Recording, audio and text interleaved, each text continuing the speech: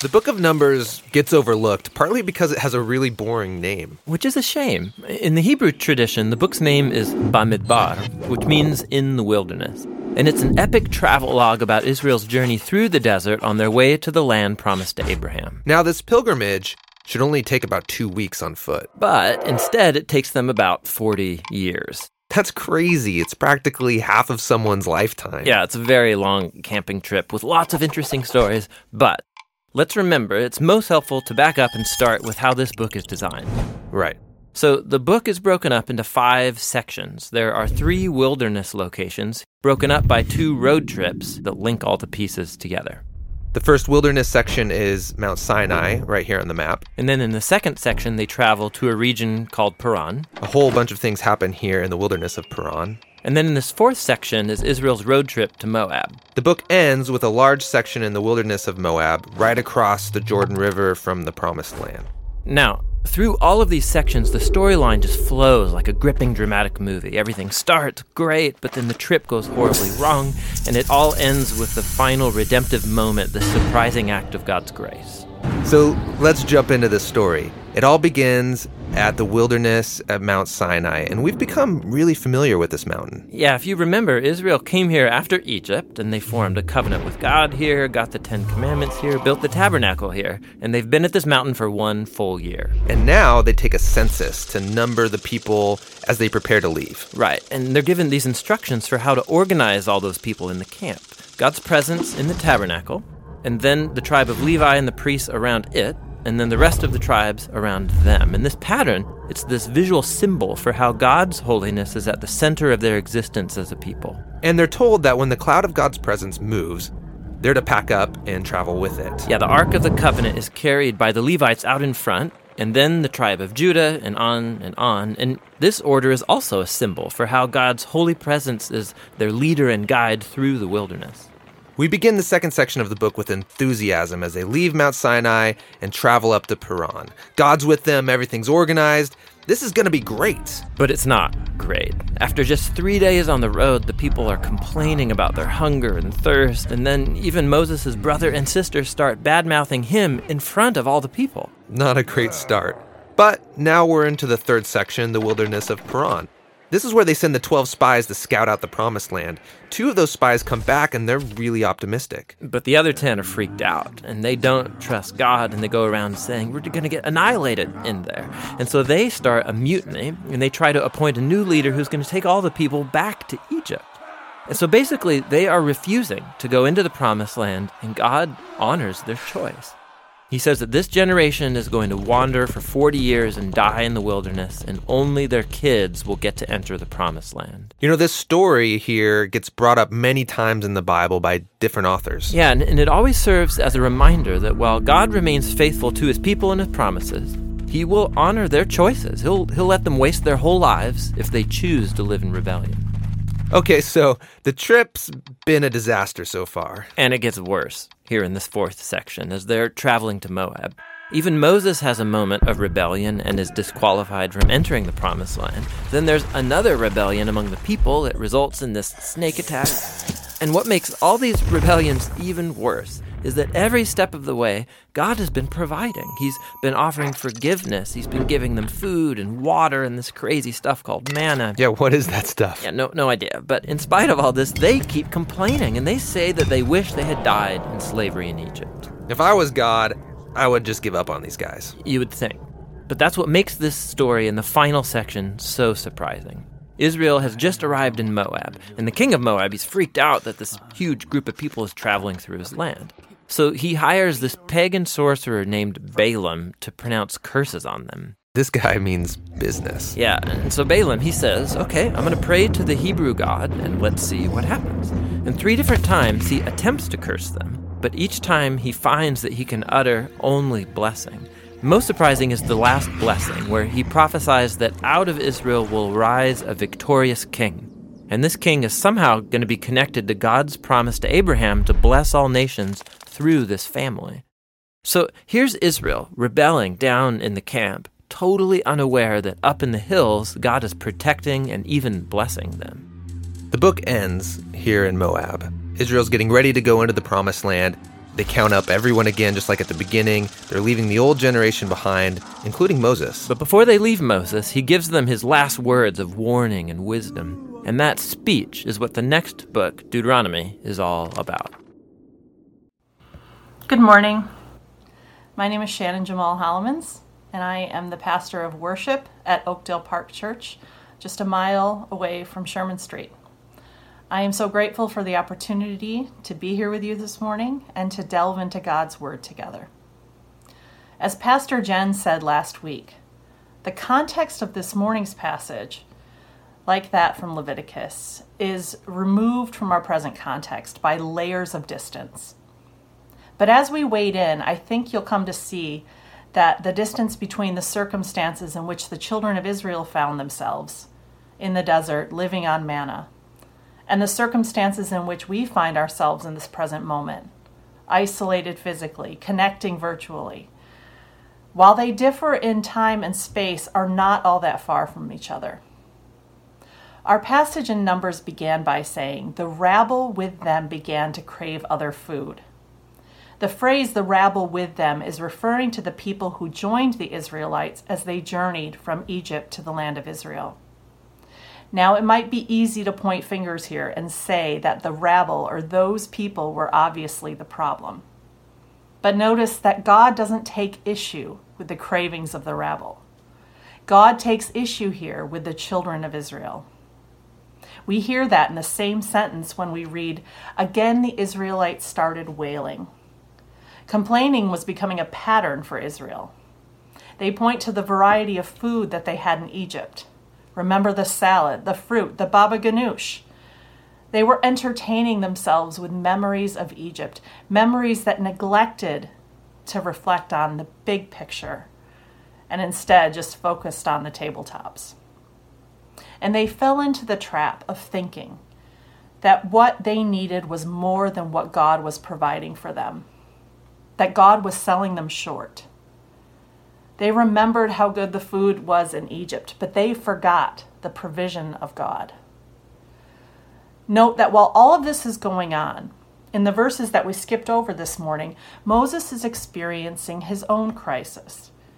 He's not good at delegating, and he is bringing his own complaints to God, complaints about the load he's carrying, complaints about how ungrateful the children of Israel are, complaints about just how difficult his job is.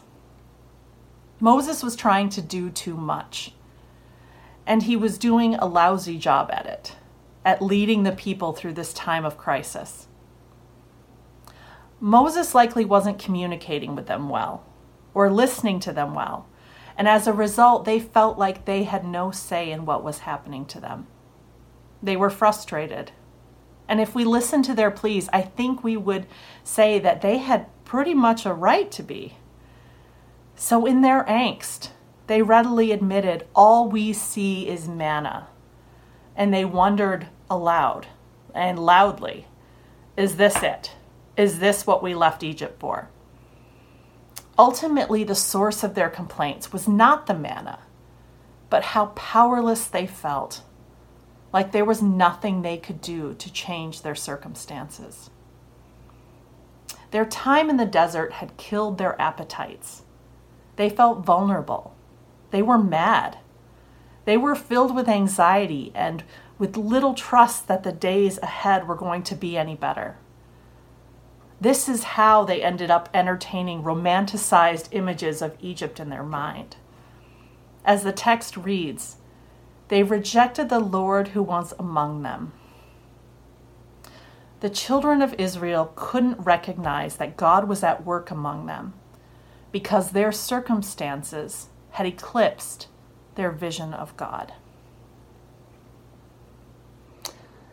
But we don't know what that's like, right? We don't know what it's like to have our world turned upside down, to have to learn a new way to live, to feel isolated, to complain, to feel anxious, to lose our appetites. Well, maybe we do know what that's like. Living in the time of COVID-19 has revealed so much for me. I've come to see just how much I rely upon seeing people, upon being in their presence, absorbing their energy through laughter, through worshiping together. And I've come to know what it's like for people like my grandparents, people who talk about the good old days. When I find myself saying things like, remember when we could walk into a store without a face covering? Or remember when we went and saw movies in the theater? Remember what it felt like to have people over to our house. Those were the days. But memory can play tricks on us because memory can be selective. Like when my children were small and my son was obsessed with turning his sister's Barbie dolls into guns and pretending to shoot her with them. My mom would say, "Oh, you and your siblings never did anything violent like that." I think that was her selective memory. And what we heard in this morning's text was that memories can be used for our benefit or for our detriment. We can remember the stories of what God has done in our lives, and we can share them. Or we can remember the times when we felt like God wasn't there. Times when we needed God and we felt like God didn't show up for us. Deanna Smith reminded me of a song by Sarah Groves when she asked me to preach on this text. The song is called Painting Pictures of Egypt. And in it, Groves sings about what it's like to look at the past through rose-colored glasses, overlooking the things we don't want to see and honing in, focusing on those things that we do. There's this line in the song that I think captures this idea well. Groves sings, "I was dying for some freedom, but now I hesitate to go. I am caught between the promise and the things I know." What is familiar becomes comforting, to the point that when God calls us to experience something better, something more, we can reject it in favor of dwelling in the familiar. Like Israel, we can become so preoccupied with images of our own rendering that we neglect to recognize the ways that God is moving among us. Like Israel, we can long for what is familiar instead of what is better. And like Israel, we can lose our appetites for God's kingdom, for God's justice, for God's righteousness, because our vision has become so eclipsed by our present circumstances that we fail to feel God's presence among us. Jesus pointed out in the Sermon on the Mount that our love for God and the power of God at work in our lives should be most evident when we find ourselves in difficult circumstances. Not the good days, the bad days, because that, frankly, is what sets us apart as God's people. Not how we treat those people who are nice to us, but how we treat those people who are terrible to us. Not how we live when things are going really well, but how we live when things aren't.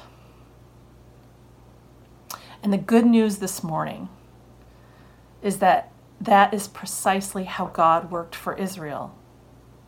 God heard them, because whether they could recognize it or not, God was still moving among them and readying himself to reply to their cries for help. We read in verse 18 that God asked Israel to consecrate themselves, to prepare themselves for God's response to their cries. And boy, is he going to respond to them. God says to them, "Now I, the Lord, will give you meat, and you will eat it. You will not eat it for just 1 day or 2 days, or 5 or 10 or 20, but for a whole month, until it comes out of your nostrils and you loathe it." Yikes. First, that must have terrified them. I get terrified just reading that. Second, God sort of comes off like a jerk here.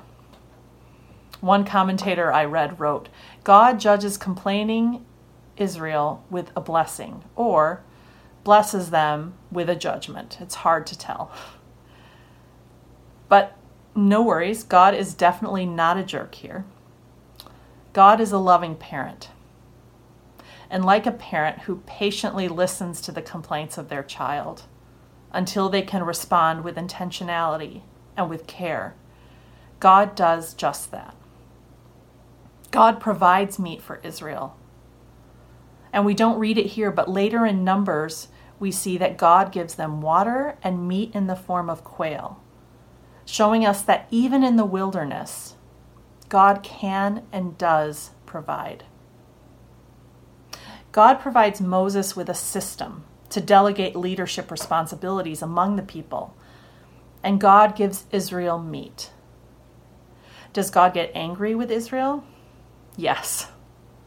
Does God wield immense power to harm Israel in that anger? No.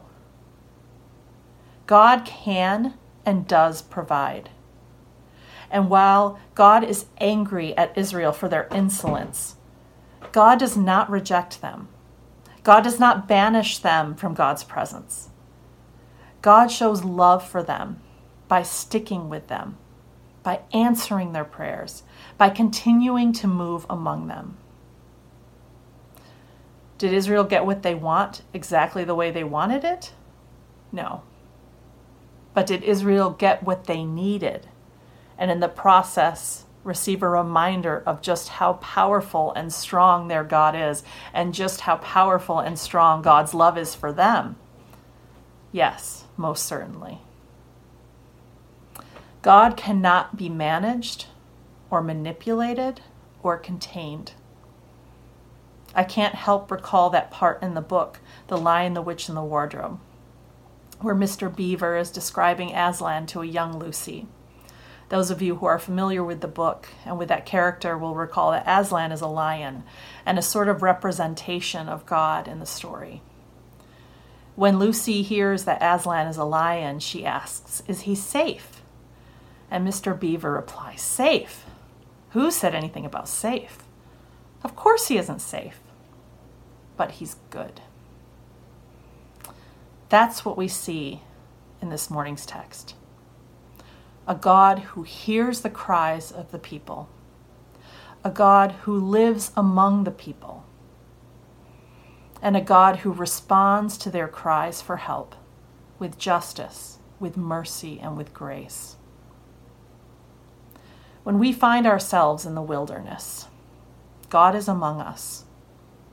When we cry out, God hears us. When we find ourselves in need, God responds to us. As we read in those images that God paints for us in other parts of the Bible, in the Torah, God's arm is not too short to save, and God's nose is long, which is an image of God's patience for us. There's a lot of judgment in the book of Numbers. But as those who know the fullness of God revealed to us in the person of Jesus Christ, fully human and fully divine, we don't need to fear that judgment. Justice has been served. Jesus was crucified, so we never have to be. In the video that we watched about the book of Numbers, just before this message, the narrator pointed out that the people in the book of Numbers see that God's justice is transformed into a source of life that brings healing to people. God is faithful, but God does not force us to be faithful in response. God allows us to experience the consequences of our decisions, just like any good parent, to learn from them. Because like Israel, God has freed us. God has delivered us. And part of that freedom is the freedom to make mistakes. And also the freedom to choose God above all else. And because of this, we have the freedom to give God praise. As we heard in this passage and in Psalm 75, God is near. When we are attentive to that nearness, there are some pretty incredible stories that we can share about what God is doing in our lives. Stories that we can share with others so that they might come to recognize Christ as their Savior, the way that we know Christ. And we can rest assured because God judges with equity and with mercy and with grace. The words of Psalm 75, verse 3, still ring true. When the earth and all its people quake, it is God who holds its pillars firm. In July, Julie Wieneman, one of my sisters in Christ at Oakdale Park Church, shared her testimony in our worship. 5 weeks later, we said goodbye to Julie as her body was laid to rest after a battle with cancer. But Julie's testimony, the story of what God had done in her life, was not laid to rest. I want to share a little bit with you of what Julie said that day. She said, "By the age of 20, I was fatherless. At 23, I became semi-paralyzed in a car accident. And by 27, my mother had died too. I had cancer at 44 and at 66. My husband Ryan also had cancer twice. What a sight we were. We looked like people who had been forgotten by their God. But looks aren't everything.